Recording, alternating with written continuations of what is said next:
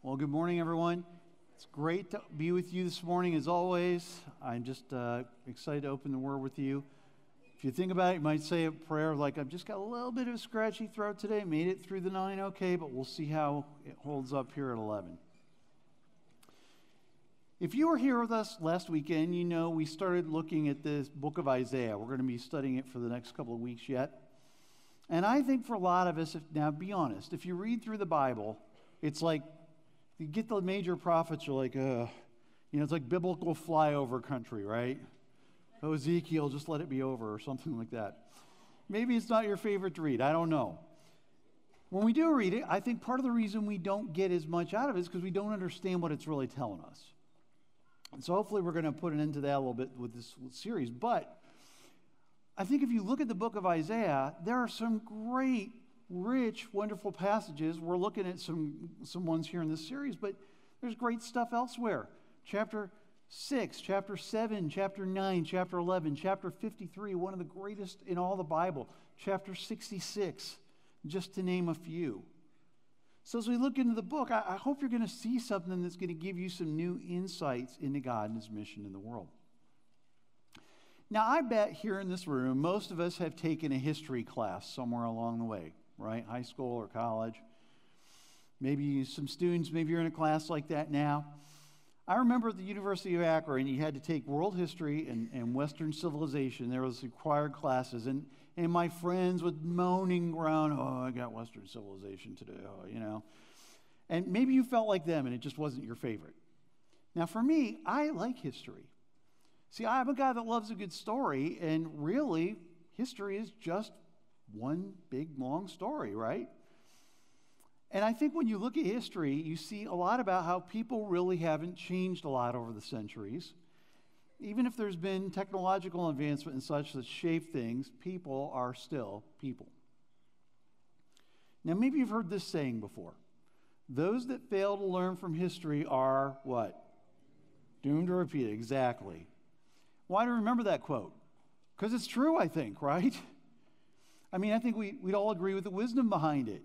Hey, we all, it's good to learn from our mistakes, but isn't it better to learn when the other guy makes a mistake? Now, for those of us that study the Bible, if you follow Jesus Christ, I'm going to give you my own corollary to this. Yes, those who fail to learn from history are doomed to repeat it. But I'm going to say this. Those that fail to learn from history will miss seeing God at work in the world. See, human history isn't just this collection of random various things that people have done. It's not unfolding in some haphazard way. Despite the fact that God has given people free will, God still works to shape human history, and we're going to see that today. So we're going to dig into the Word, so grab your Bible of choice and get your study guide out. Now, a lot of times I'd say, hey, the Scripture is going to be on your study guide, but it's not because there isn't room for it. Because we're going to look at all of Isaiah chapter 41. It's 29 verses. So you can follow along. We're going to read a bit of it at a time as we go through this. We're not going to read the whole thing together. Now, before we get going in that, let's peek ahead a little bit because I want to start and establish something. Who is talking here in Isaiah 41? We're going to peek ahead at verse 4 where it says this. Who has done this and carried it through, calling forth the generations from the beginning? I, the Lord, with the first of them and with the last, I am He. So it's God who is speaking. And verses 8, 10, 13, 17, and 21 all reinforce that fact. So God's talking here, and He's issuing a challenge. So let's look at verse 1. Isaiah 41, verse 1. Be silent before me, you islands. Let the nations renew their strength. Let them come forward and speak. Let us meet together at the place of judgment.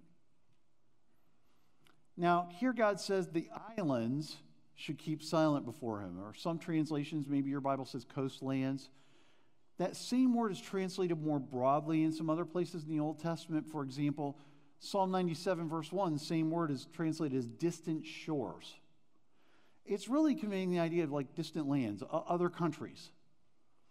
And then the next phrase uses the word nations. And this is more talking not just about other countries, but the people of those nations. the people of the world, really. So God is issuing this challenge. He's calling the nations, the peoples of the world, in particular his enemies, to a debate. It's as if he's challenging them to come to a courtroom, the place of judgment, it says, and try the case between himself and the powers of the world. Now, last week in Isaiah 40, we saw God offering comfort to his people by talking about his power and his care for them. And I think really Isaiah 41 is doing the same thing. It's just taking a completely different approach to it. He's contrasting his power to that of his enemies. So exhibit 1. In verse 2, God offers into evidence a historical event. Verse 2, it says, "Who has stirred up the one from the east, calling him in righteousness to his service? He hands nations over to him and subdues kings before him.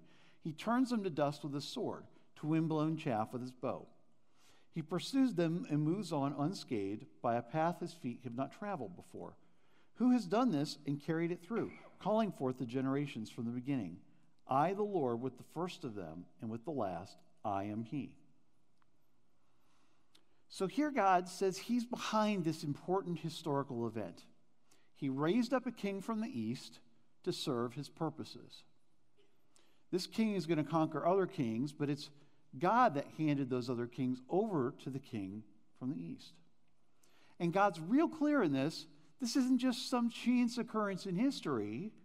God says he did this. He carried it through. So who is this king? Most scholars agree, and there's really not a lot of debate about it. This is talking about Cyrus the Great, king of Persia. He was the king from about 576 to 530 BC, and Persia is located right about where modern-day Iran is.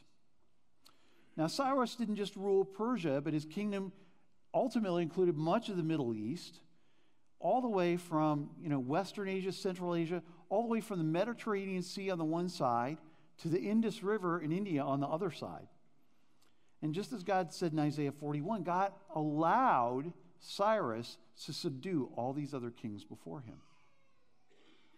Now, Cyrus is notable in the Bible because in the very first year of his rule, he issued a decree that the Jews would be able to return to Israel and rebuild the temple in Jerusalem. He even sent them back with sacred artifacts that had been taken from the original temple, and he gave them funding and building materials to do the work. The Bible dedicates a whole book to talking about this project, the book of Ezra. So I'm going to read the first 4 verses of Ezra in chapter 1. It says this: "In the first year of Cyrus, king of Persia, in order to fulfill the word of the Lord spoken by Jeremiah, the Lord moved the heart of Cyrus, king of Persia, to make a proclamation throughout his realm and also to put it in writing. This is what Cyrus, king of Persia, says: The Lord, the God of heaven, has given me all the kingdoms of the earth and has appointed me to build a temple for him at Jerusalem in Judah.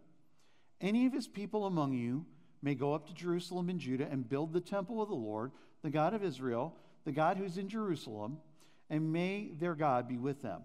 And in any locality where survivors may now be living, the people are to provide them with silver and gold and with goods and livestock with free will offerings for the temple of the God in Jerusalem." And there's a lot more about this project in Ezra that you can look at. Now, I want us to notice the sequence here. Last week we talked a little bit, Pastor Steve mentioned it in Isaiah 39. God told Judah, your nation's going to be sacked, and the Jewish people, you're going to be carried off to Babylon. Then last week we looked at Isaiah 40, which tells us about how God says, I'm going to comfort you. He's going to comfort the Jewish people while they're in captivity. And now here in chapter 41, we're hearing about a Persian king issuing a mandate that the Jews can return back home and rebuild the temple. Now, there's one important detail I've left out as we've talked about this. And God is talking about how through his power, he raised up Cyrus and gave him success as a king. But the timing of this is what we need to notice. So Isaiah started his ministry the year King Uzziah of Judah died, according to Isaiah 6:1. That was in 740 BC. Do the math. Isaiah wrote about what King Cyrus was going to do 150 years before it happened. In other words, God is telling Israel about his power to raise up a king to serve his needs that would not even be born for a century. And yet, God talks about it here in the past tense. To God, mark it down, it's a done deal, even though it's not even going to happen for 150 years. Now, as I prepared for this, I reflected on how God used kings throughout the Middle East to serve his purposes, and the Bible tells us about several of them. And then how God used the Jewish people as chosen people to be in places of influence with these kings. Now, some of them you know about. Think about these. Nebuchadnezzar. Remember Nebuchadnezzar? He interacted with Daniel and with Hananiah, Mishael, and Azariah. That's their Jewish names. We probably better know them, unfortunately, by their Babylonian names, Shadrach, Meshach, and Abednego. And we read about them in Daniel chapters 1 through 4, where God saved them from the fiery furnace. And then there's Belshazzar, the king of Babylon, who came after, that Daniel interacted with in Daniel chapter 5. You might remember Daniel interpreted the handwriting on the wall for King Belshazzar, and like, bad news, king, your kingdom's over tonight. Then there was Darius the Mede. The Medo-Persian Empire came in and took over Babylon, and he became the king, and he had Daniel in his service. He liked Daniel, but what happened? Some guys tricked him into making a decree. Nobody could pray to anybody but him. Daniel prayed to God. He was forced to throw Daniel in the lion's den, but what did he say? Daniel, your God's going to save you. And he did. You can read about that in Daniel chapter 6, and Darius is mentioned again in chapter 9. And then we talked about Cyrus. He interacted with Ezra. He's in Isaiah 41, the book of Ezra. Then King Xerxes. Remember King Xerxes? He took a wife named Esther, a Jewish girl, and her uncle Mordecai that were protected through interacting with Xerxes when there was a sentence of death on Mordecai. And then there's Artaxerxes, who is the king in Persia, who issued another decree later that the walls of Jerusalem should be rebuilt, and sent Nehemiah and some people back to do that. So you can see throughout hundreds of years, God was at work through all these different kings and using his people to further his purposes. So how do the nations react to God's challenge, getting back to our passage? We're going to see that starting in verse 5. It says, the islands have seen it in fear. The ends of the earth tremble. They approach and come forward, and they help each other and say to their companions, be strong. The metalworker encourages the goldsmith, and the one who smooths with the hammer spurs on the one who strikes the anvil. One says of the welding, it is good. The other nails down the idol so it will not topple. So the nations see God's power, and they're in fear. And that makes sense. All throughout Scripture, people see God's power, and they react with fear. Even John, Jesus' best friend when he walked on the earth, it says when he saw Jesus in all his glory in Revelation 1, he fell at his feet like a dead man. So the nations are in fear. So how do they deal with it? They bow the knee to God? No. Instead, they're going to make their own gods that are a lot more comfortable to deal with. They're going to make idols. That's why it's talking about metal workers and goldsmiths here. And then there's a little sarcasm. You're going to see that throughout this chapter. But here in verse 7, the idol makers are saying, oh, our work is good. But then someone has to nail down the idol so it doesn't fall over. Real powerful God, right? Now in verse 8, we're going to take a turn. God's been talking here, his challenge to his enemies. But here he's going to shift and talk to Israel instead, starting in verse 8. It says, but you, Israel, my servant, Jacob, whom I've chosen, you descendants of Abraham, my friend, I took you from the friends of the earth. From its farthest corners I called you. I said, you are my servant. I have chosen you and have not rejected you. So do not fear, for I am with you. Do not be dismayed, for I am your God. I will strengthen you and help you. I will uphold you with my righteous right hand. All who rage against you will surely be ashamed and disgraced. Those who oppose you will be as nothing and perish. Though you search for your enemies, you will not find them. Those who wage war against you will be as nothing at all. For I am the Lord your God, who takes hold of your right hand and says to you, do not fear, I will help you. So here, God's reminding the Jewish people of some very important things. Yes, they received a double portion of punishment for their sins. That we saw that last week in Isaiah 40, verse 2. But God here reminds them they're still his chosen people. They're still the descendants of Abraham. God has not rejected them despite their captivity. And God is telling them, hey, despite this punishment that's going to come, don't be afraid. In the end, you're going to come out of this on top. And I'm going to be with you every step of the way. Now, yes, God's going to protect Israel from its enemies, but does that mean every one of the Jewish people is going to come out of the battles that are ahead unscathed? No. Does that mean that all the Jewish people saw the promised restoration that God would bring and use Cyrus to bring? No.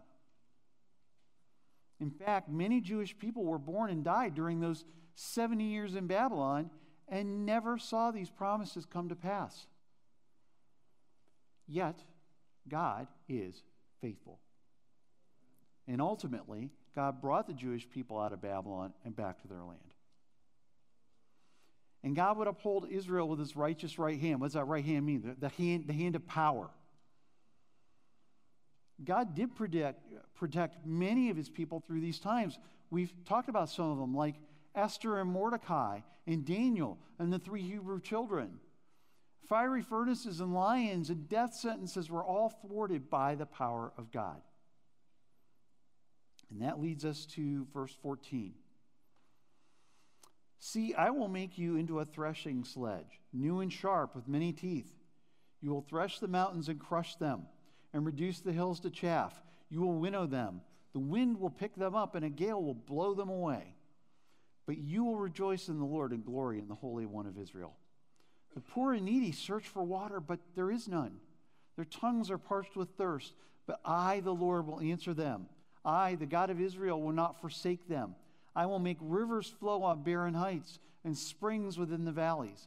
I will turn the desert into pools of water and the parched ground into springs. I will put in the desert the cedar and the acacia, the myrtle and the olive. I will set junipers in the wasteland and fir and the cypress together, so that people may see and know, may consider and understand that the hand of the Lord has done this, that the Holy One of Israel has created it. God is saying here to Israel, no matter what you face, no obstacle is too great. I'm the God of the impossible. And God says they're going to be able to crush the mountains, and the wind will pick them up and blow it away like dust. Kind of sounds to me like what Jesus said in Mark 11, right? If we have faith and believe, we can ask a mountain to be thrown into the sea.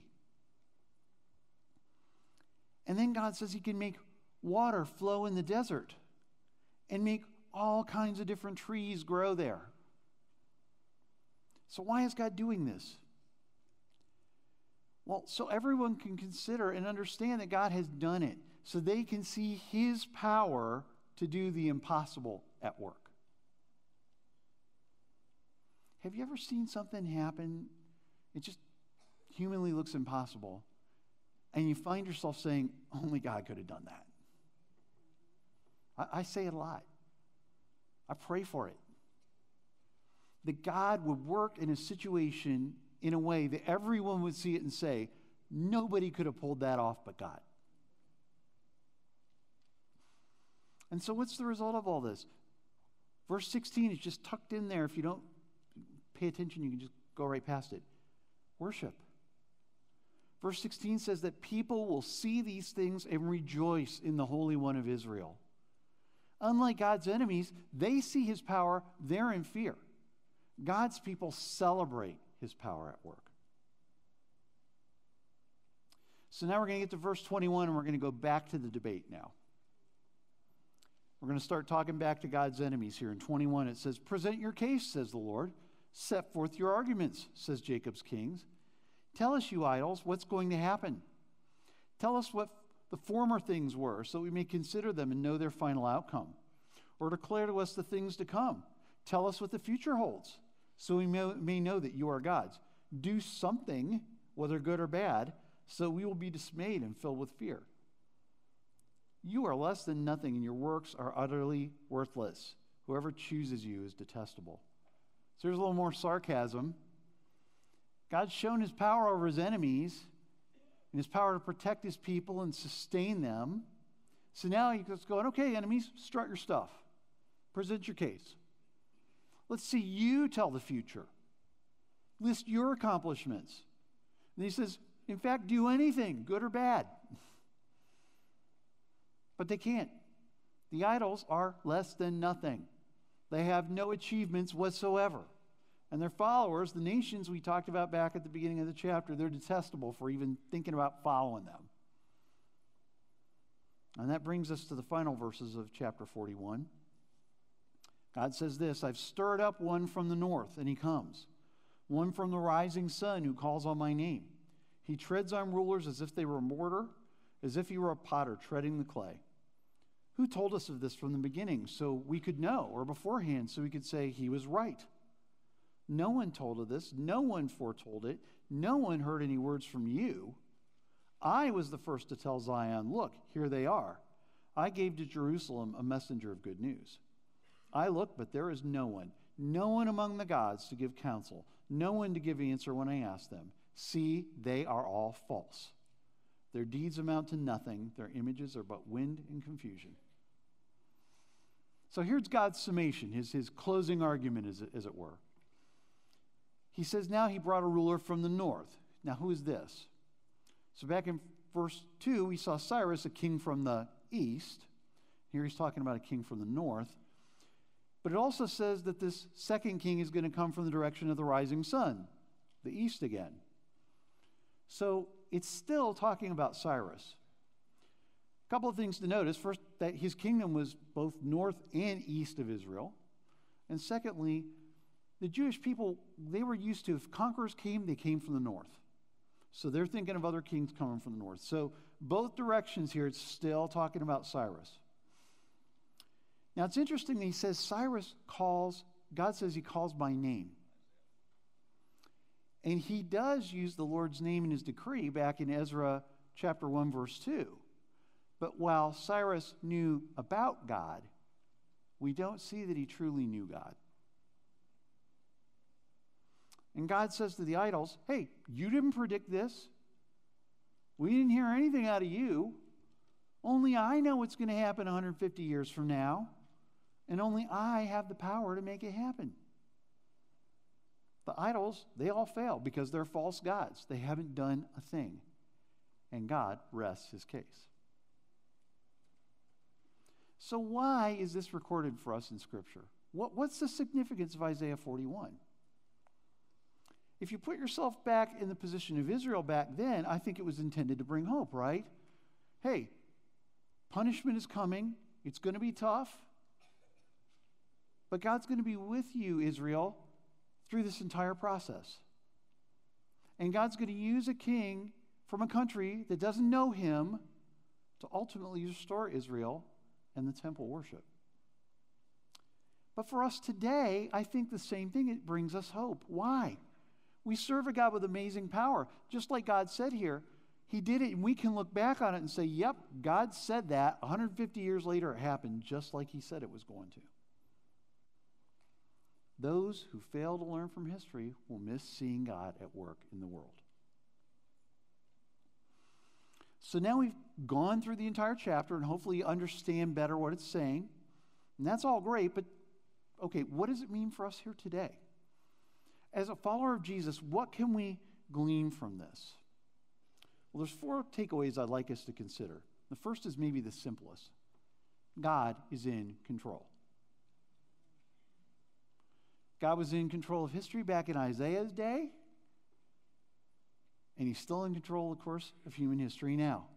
He still has the same power over the nations he did back when he raised up Cyrus to do his work in restoring Israel. So, folks, when you read about elections or impeachment or racial strife or injustice or wars, don't be in despair. Yeah, God gives man free will, and there's a lot of reaping of what we've sown and what happens in the world. I get that. But you know what? God's not sitting up in heaven wringing his hands going, oh, I never saw that one coming. Now, God may orchestrate some things. I think there's times when God sits back and goes, okay, if that's what you want to do, go ahead. And he lets his hands off of it. But make no mistake, God is on the throne of the universe, and his will is ultimately going to be done in the world. No person, no organization, no nation, no leader is any match for God. That's the whole point of Isaiah 41. So when you watch the news or you're reading on the internet or whatever, you're seeing bad things happening, when things look dire, remember, God is on the throne of the universe. It's not hopeless. And a little aside here, don't believe everything you read or you see online, okay? Wow, talk about an agenda at work. I'm just going to speak for me. You know, a few years back, I spent a lot of time watching all this stuff and the news and digging into politics and all this kind of thing. And I just found it was really discouraging.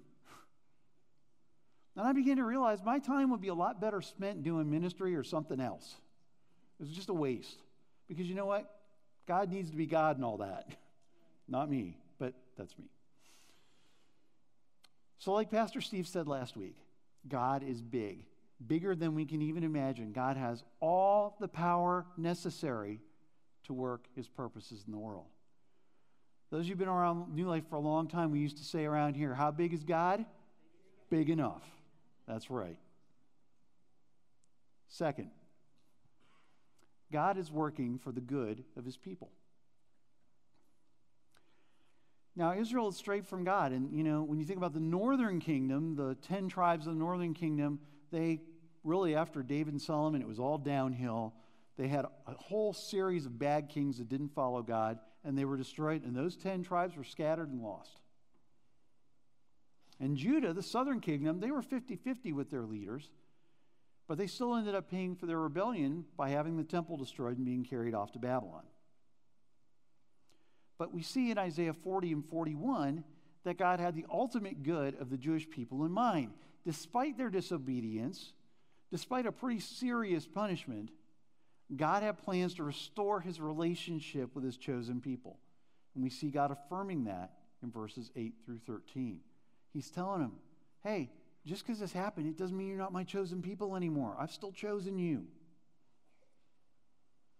God's a God of grace and mercy. And guess what, folks? Not just in the New Testament. Now, it's easy for us to say, well, that was Israel back then. What's it got to do with me? Think about it this way. The Jewish people were God's chosen ones by birth. But through the sacrifice of Jesus, all of us can be adopted into God's family. Galatians 4, verse 4. But when the set time had fully come, God sent his Son, born of a woman, born under the law, to redeem those under the law, that we might receive adoption to sonship. Yeah, all of us are sinful and rebellious, just like the Jewish people were. Or is that just me? Yet Jesus Christ came to earth, lived a perfect human life, the life none of us could live, was sentenced to death unjustly, yet willingly died to take the punishment each of us deserve for our sin. And he didn't stay dead. He rose back to life 3 days later to defeat sin and death and make a way for us to spend eternity with him. That's why Paul could say in Romans 8:28, and we know that in all things God works for the good of those who love him, who have been called according to his purpose. You know, that's not just some panacea. Hey, everything's going to work out. That's not what it's saying. It's saying this. God takes the bad things, things we look at as bad, and he turns them for good. He did that with the Jewish people through their sin and their captivity and then their ultimate restoration. And he's still doing it in the world today. Number 3, God is pursuing a relationship with each of us. And you know what? When you look at history, if you want to give all of human history a one-line summary, there it is right there. God is pursuing a relationship with each of us. Right from the Garden of Eden all the way up till today, God has always wanted a relationship with mankind. Now, we looked at Genesis a few weeks back. There was this perfect relationship between God and man in the garden, but sin entered the picture. And God's perfect. He's holy.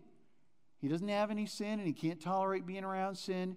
So sin broke that perfect relationship between God and man. But ever since, God's been at work to restore the relationship. To do so would take the sacrifice of innocent blood. Now, I want you to hang with me on this. Remember, several months back, we talked about Luke 24. And in verse 27, Jesus is talking to these two travelers on the road. And he said, all of Scripture was about him. And all they had then was the Old Testament. So that means Isaiah 41 is about Jesus. How? Well, there's a totally pragmatic way.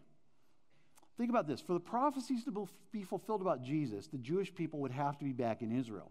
I'm going to give you an example, Micah 5:2. It says, but you, Bethlehem Ephrathah, though you're small among the clans of Judah, out of you will come for me one who will be ruler over Israel, whose origins are from of old, from ancient times. For Jesus to come out of Bethlehem, the Jews are going to have to be not living in Babylon. Okay, that's a very practical way. But I think there's a more subtle way here, and I think it's the more important one, and I don't want us to miss it. So God used this king, Cyrus, to restore Israel to their land and resume their worship that centered around the temple. This king didn't even know God, but he was a tool through which God enacted his desire to restore the rich relationship the Jewish people have with him through their sacrificial practices and temple worship. Okay? It's just a picture of another king, the ultimate king, who will be sent from the very throne room of heaven. The perfect king, fully God, fully man, who will restore the relationship between God and man that was broken by sin. This king will willingly fulfill God's plan to restore the relationship between God and all mankind, even at great personal cost. His innocent blood poured out on a torturous Roman cross. And when this king did his work, he could say, it is finished. The perfect blood sacrifice was paid once and for all that allowed God and man to have a relationship once again. 1 John 2 verse 2 talks about it. He is the atoning sacrifice for our sins, and not only for ours, but also for the sins of the whole world. And that leads me to the last point. Just don't know about God. Know God. Cyrus knew about God. He did what God needed him to do. He used God's name in his decree. But he didn't bow the knee to God. He didn't have the relationship with God that we're talking about. You might be here today and you're going, I don't know a thing about God. Or maybe you know about him, but there's never been a time in your life when you invited Jesus to come into your life so that you could have that relationship that he died to make possible.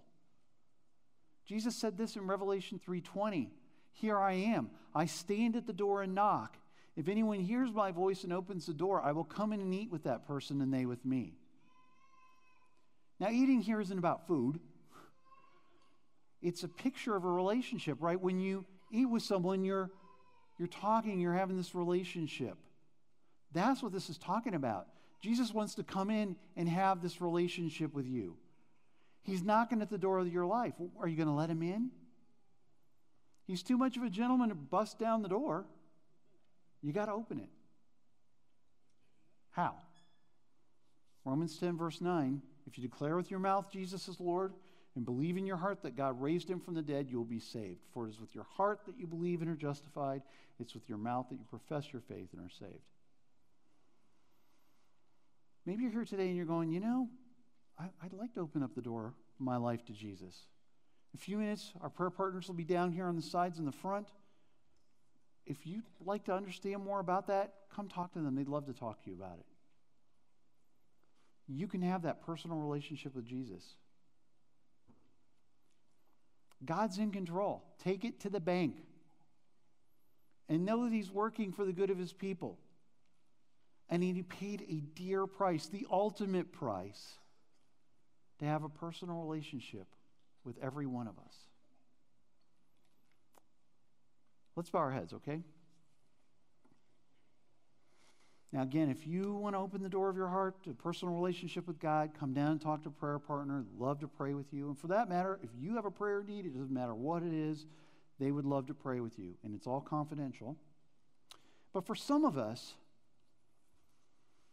I just have this feeling today, there's a lot of us that have something big in our lives that we need to hand over to God and let Him be in control of it. Maybe it's a situation where you need that big God to come through. Maybe it's something you just got to lay down and say, God, it's yours. I can't do anything about this. If you have a need like that, you can come talk to a prayer partner. But I'm going to invite you to do this. Just come down to the front, the stage here, around this platform. And maybe individually, maybe as a family, and pray about it. Use this time as just a time of commitment. Nothing great about coming down front. Doesn't do anything except it's just a symbol of saying, God, I'm giving this over to you. So let's pray. God, I just ask today that as we wrap up our time together, you're a big God who controls kings and nations. We know that.